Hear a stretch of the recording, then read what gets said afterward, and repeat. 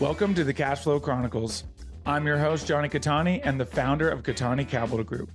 For the last 2 years, I've been studying alternative assets and now help solve the problem of creating passive cash flow for creators, influencers, and busy professionals by bringing you 5 episodes a week of easy to understand education in the world of passive investing. What's up, guys? Welcome to another episode of the Cash Flow Chronicles. I'm your host, Johnny Catani. I hope everybody's having a great week. Hope you guys had a great weekend. We are rolling right through June.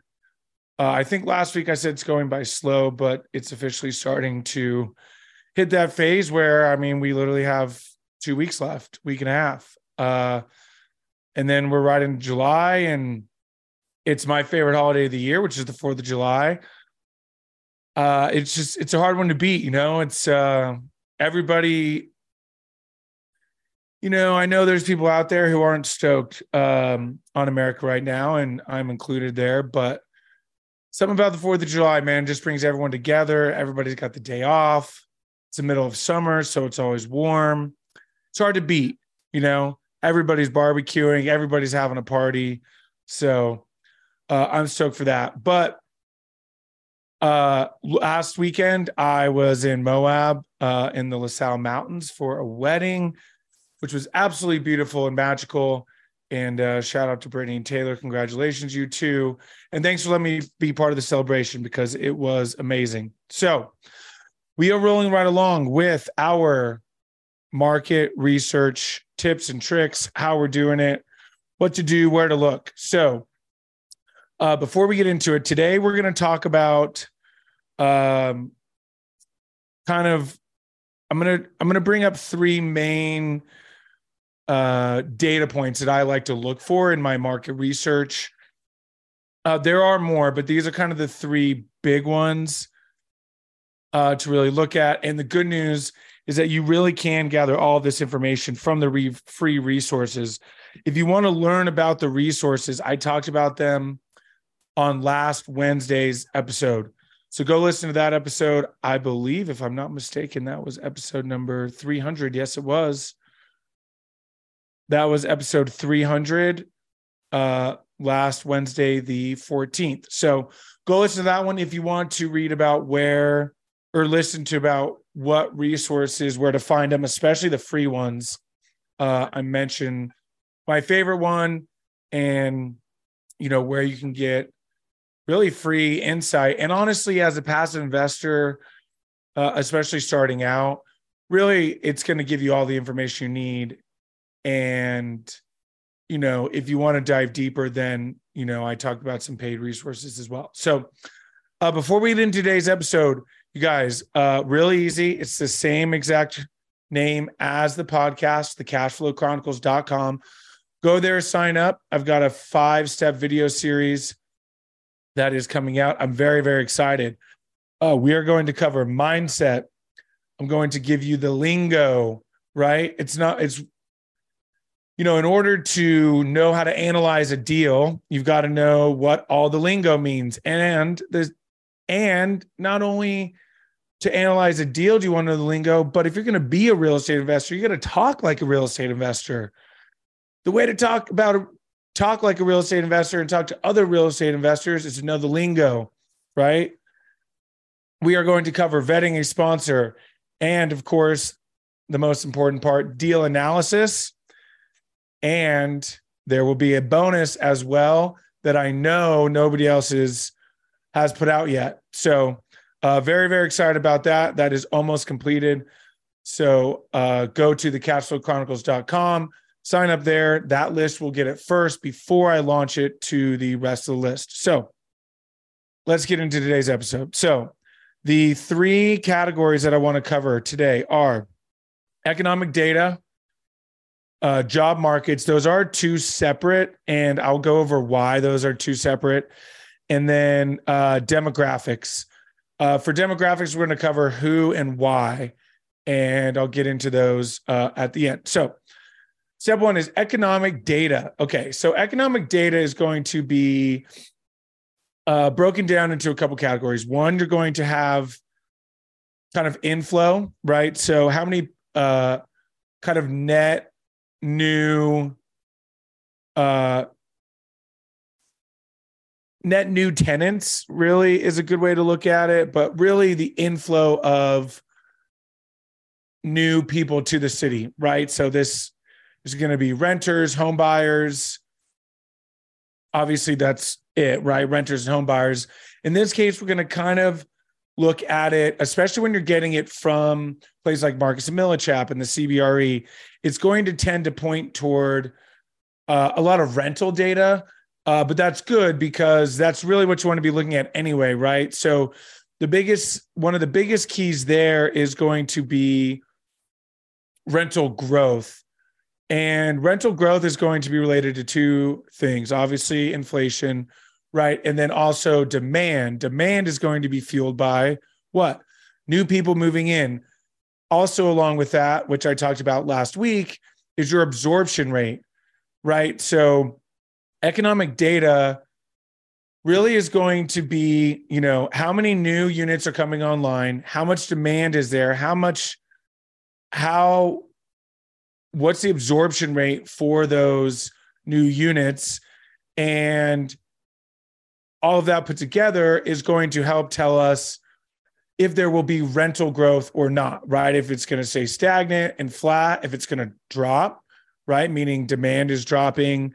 It could be demand dropping, could also negative growth could also be a negative absorption, meaning too many units coming online related to the demand. Economic data is also going to include things like infrastructure, right? What new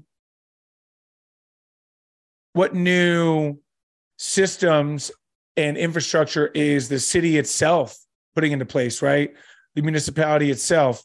This is going to include new roads, new, parks, business centers, right? A lot of cities will put in a new business hub where they're going to build all these offices, right, to attract, tech companies and, and, maybe manufacturing, right? What kind of manufacturing are they bringing into place? Are they putting in infrastructure? Infrastructure is also things like reducing the hoops and or red tape for new construction, right? So economic data is going to include new construction, and not just for residential and apartments, but also for, businesses and employers as well. So, which perfectly leads us to job markets. Now, the reason these are separate, even though I mentioned kind of business infrastructure in economic data, is because how I view job market is not necessarily the economic side in terms of, how many new jobs are being added, new people moving and needing a job.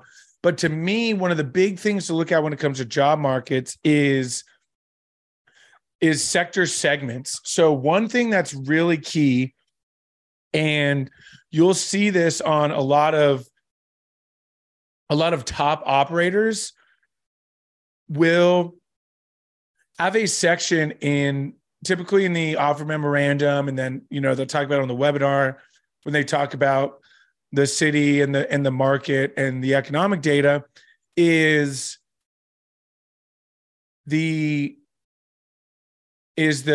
job sectors. So sectors include things like, blue collar, tech communities, right? White collar, right?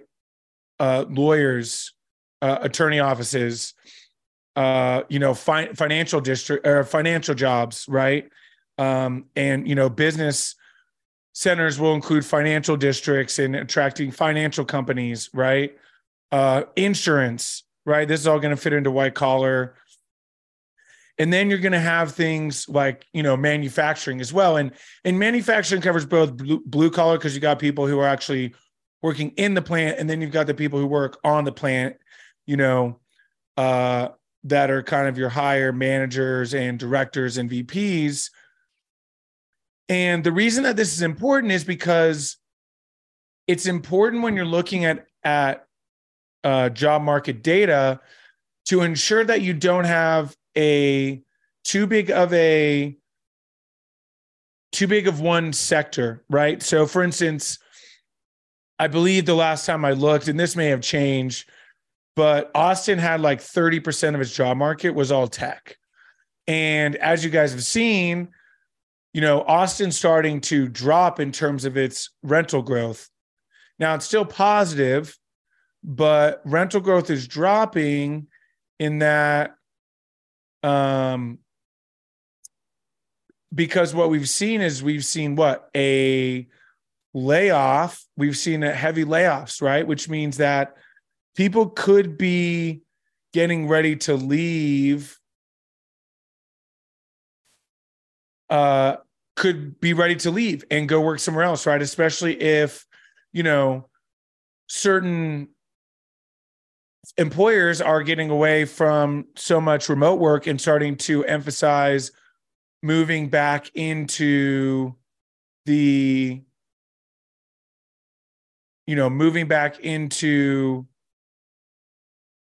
hybrid work, and more importantly, an emphasis on returning to the office. You could see people starting to move back to more tech-focused hubs. Now, Austin is one, but Austin was more remote, I believe, and that may be changing, but you've got places like Phoenix that have a massive inflow of tech companies. You've got places like Salt Lake City have it. San Francisco no longer, right? We've all seen what's happening to San Francisco. And so that one is different, right? Not so much a tech hub anymore. So for instance, to put it into perspective, CBRE, which is one of the free websites that I mentioned, they are a broker, but also do, a lot of blogs and insights and market research, just like Marcus and Millichap and some of the others that I mentioned last week. They just did a top 20 markets forecast rent growth Q1 of 23 to Q1 2025. So over the next 2 years. So to put this into perspective, their top three, let's just say their top five: Nashville, San Diego, Cincinnati, Indianapolis, and Newark, New Jersey. Never thought I'd say Newark in one of those. Austin, not even on this list. Okay. So, and the rent growth isn't much. It's, we're seeing 6.8% for Nashville and 6.7% for San Diego. So that over the next 2 years is what's leading, right? And some of you are like, holy cow, I can't believe that's what's leading the forecast when we're just coming off of, 15, 20, 25% rent growth over the last, 2.5 years. So that goes to show you why a heavy focus in one job sector is not good, because Austin isn't even on this list, which means a lot of people are probably on their way out and looking for tech jobs elsewhere because the city is so expensive. And, if they can move to, a little bit more affordable city that can provide them the same amenities, and your job is remote, or you get a job in a city like Cincinnati, Indianapolis, Kansas City, right? Some of these places that are putting a huge emphasis on infrastructure to really attract these new jobs. Why wouldn't you? And in talking to people, a lot of people are really starting to get back on board with wanting to go back into the office. So a lot of these places, or a lot of job prospects, people who've been laid off in the tech community, are willing to go and move to a new city and go back to an office. So that is a major factor when you're doing your market research, and why it's important to have a diverse job culture. And that is why I wanted to make job markets and job sector and its own section, because I wanted to make that emphasis about why it's important to have that diversification. So there you have job markets. Next, we're going to talk about demographics. Demographics is going to be who and why. Okay, so we've kind of talked about the why, right? Biggest reason, typically the biggest reason is going to be job first. And then you're going to have things like education, right? Which is going to also tie into, family, starting a family and family growth and things like that, right? Because obviously once you start having kids, you want them to go to a good school. And so it's going to matter where you live. And, some of these cities that have the top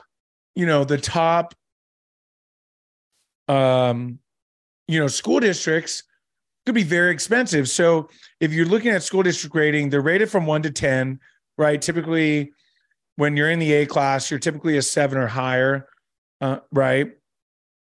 And so what you're looking for is who and why. So the biggest thing is, the two biggest groups of renters right now are millennials and Gen Z, right? For obvious reasons, because buying a house right now for first-time home buyers is extremely challenging. And so it's important to note what demographic is moving there and why, right? So if you have a heavy millennial inflow, you can bet that eventually what will happen is you will start to see one of two things. So for instance, one of them is COVID had a big inflow of millennials being able to work remote and live wherever they wanted. So you saw cities like Salt Lake City, Boise, really start to blow up in terms of, access to recreation, places like Bozeman, right? Access to recreation that you wouldn't get in other cities, but because you could work remote, you go live there, sign a 1-year lease and live there for, really pennies on the dollar compared to living in places like, Austin, especially places like California. That's the biggest one. Even places like Texas, right? So what's starting to happen is, especially in places like Boise, is getting crushed with people now leaving in order to go and follow the tech jobs or whatever industry they're in, and realizing now that they're ready to be back in a city as opposed to necessarily maybe around some of the recreation. Now, one thing with Salt Lake City I talked about last week is you're starting to see a bit of an outflow because, Gen Zers now are again, we're starting to see an emphasis on hybrid work and return back to the office. And so it's starting to negatively impact rental growth. Now, cities like Salt Lake City over the next 10 years are still going to have a positive growth. And, you really shouldn't worry over the long term. But when it comes to your market research and determining what cities you want to invest in, it's important to understand the full scope of it. I'm not saying that, you shouldn't invest in a place like Salt Lake City or a place like Boise. I'm just saying that, maybe it's important to look at other cities, especially with the Midwest, starting to top some of these charts for forecasts over the next couple of years. And asset prices are still relatively low in those cities, meaning you're going to get a really awesome opportunity for cash flow in cities like Indianapolis, Columbus, Cincinnati, Kansas City, Louisville, cities like that, right? That have been relatively affordable, but always steady. So those are kind of the things to look for. And the who is important because, one thing with millennials is, like I mentioned, so now millennials, starting to transition towards starting families, which means that eventually they're going to really start to trend toward buying homes. And, home prices are still relatively high, but they are coming down in a lot of places. And so what you'll start to see is the millennials transition from renters to home buyers. And then, the Gen Z will fill in. And then I believe Gen A is after them. That will fill in after, right? And so it's important to understand who's moving there, because if you have a heavy inflow of millennials, then that could be bad for the longer term, because eventually they're going to transition to home buyers. So, as they start a family and want to upgrade and increase the space that they have. So there you have, you guys. That is the basics of market research. It's really not that challenging, right? And all this information can be found for free on the various websites that I mentioned in last week's episode. Like I said, Marcus and Millichap is my favorite. CBRE, another great one. One of the articles I referenced today, top 20 markets forecast rent growth over the next 2 years. That was the CBRE, free, right? Didn't even have to sign up to be on their list. So there you have you guys. That's the very basics. And honestly, even knowing that basic of information, which would really take you, probably 30 minutes per market to really dive deep and understand all of these different data points, so an hour of your time, you get 2 markets, right? So then that gives you the preparedness when you go into a webinar to understand, what's happening in that market, so that, if something is either not in the webinar or they have a data point in there that conflicts with what research maybe you've done, you could bring that up and understand where they're getting their information and their insights to ensure that they're not overinflating and just showing you what you want to see and what's going to make their deal stand out better. So there you have it, you guys. That's today's episode. Really quite simple. I hope you guys enjoyed it. I always enjoy being able to deliver these insights. So let me know if I missed anything, if there's something else you guys really look for in your market research, right? I know a lot of you out there are very experienced investors, may have some other things that you look for in your research. So let me know.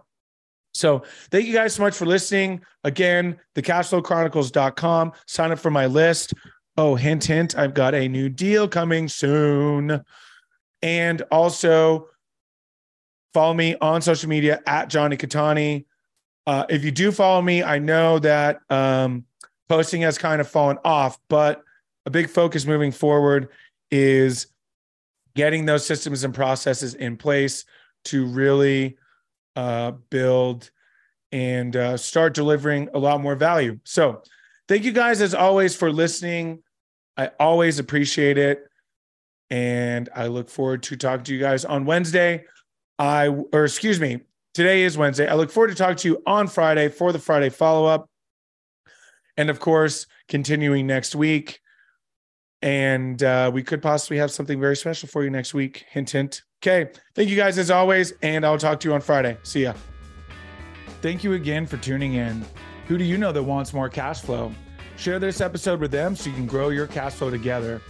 If you enjoyed the show, make sure you're subscribed on your platform of choice so you never miss a new episode.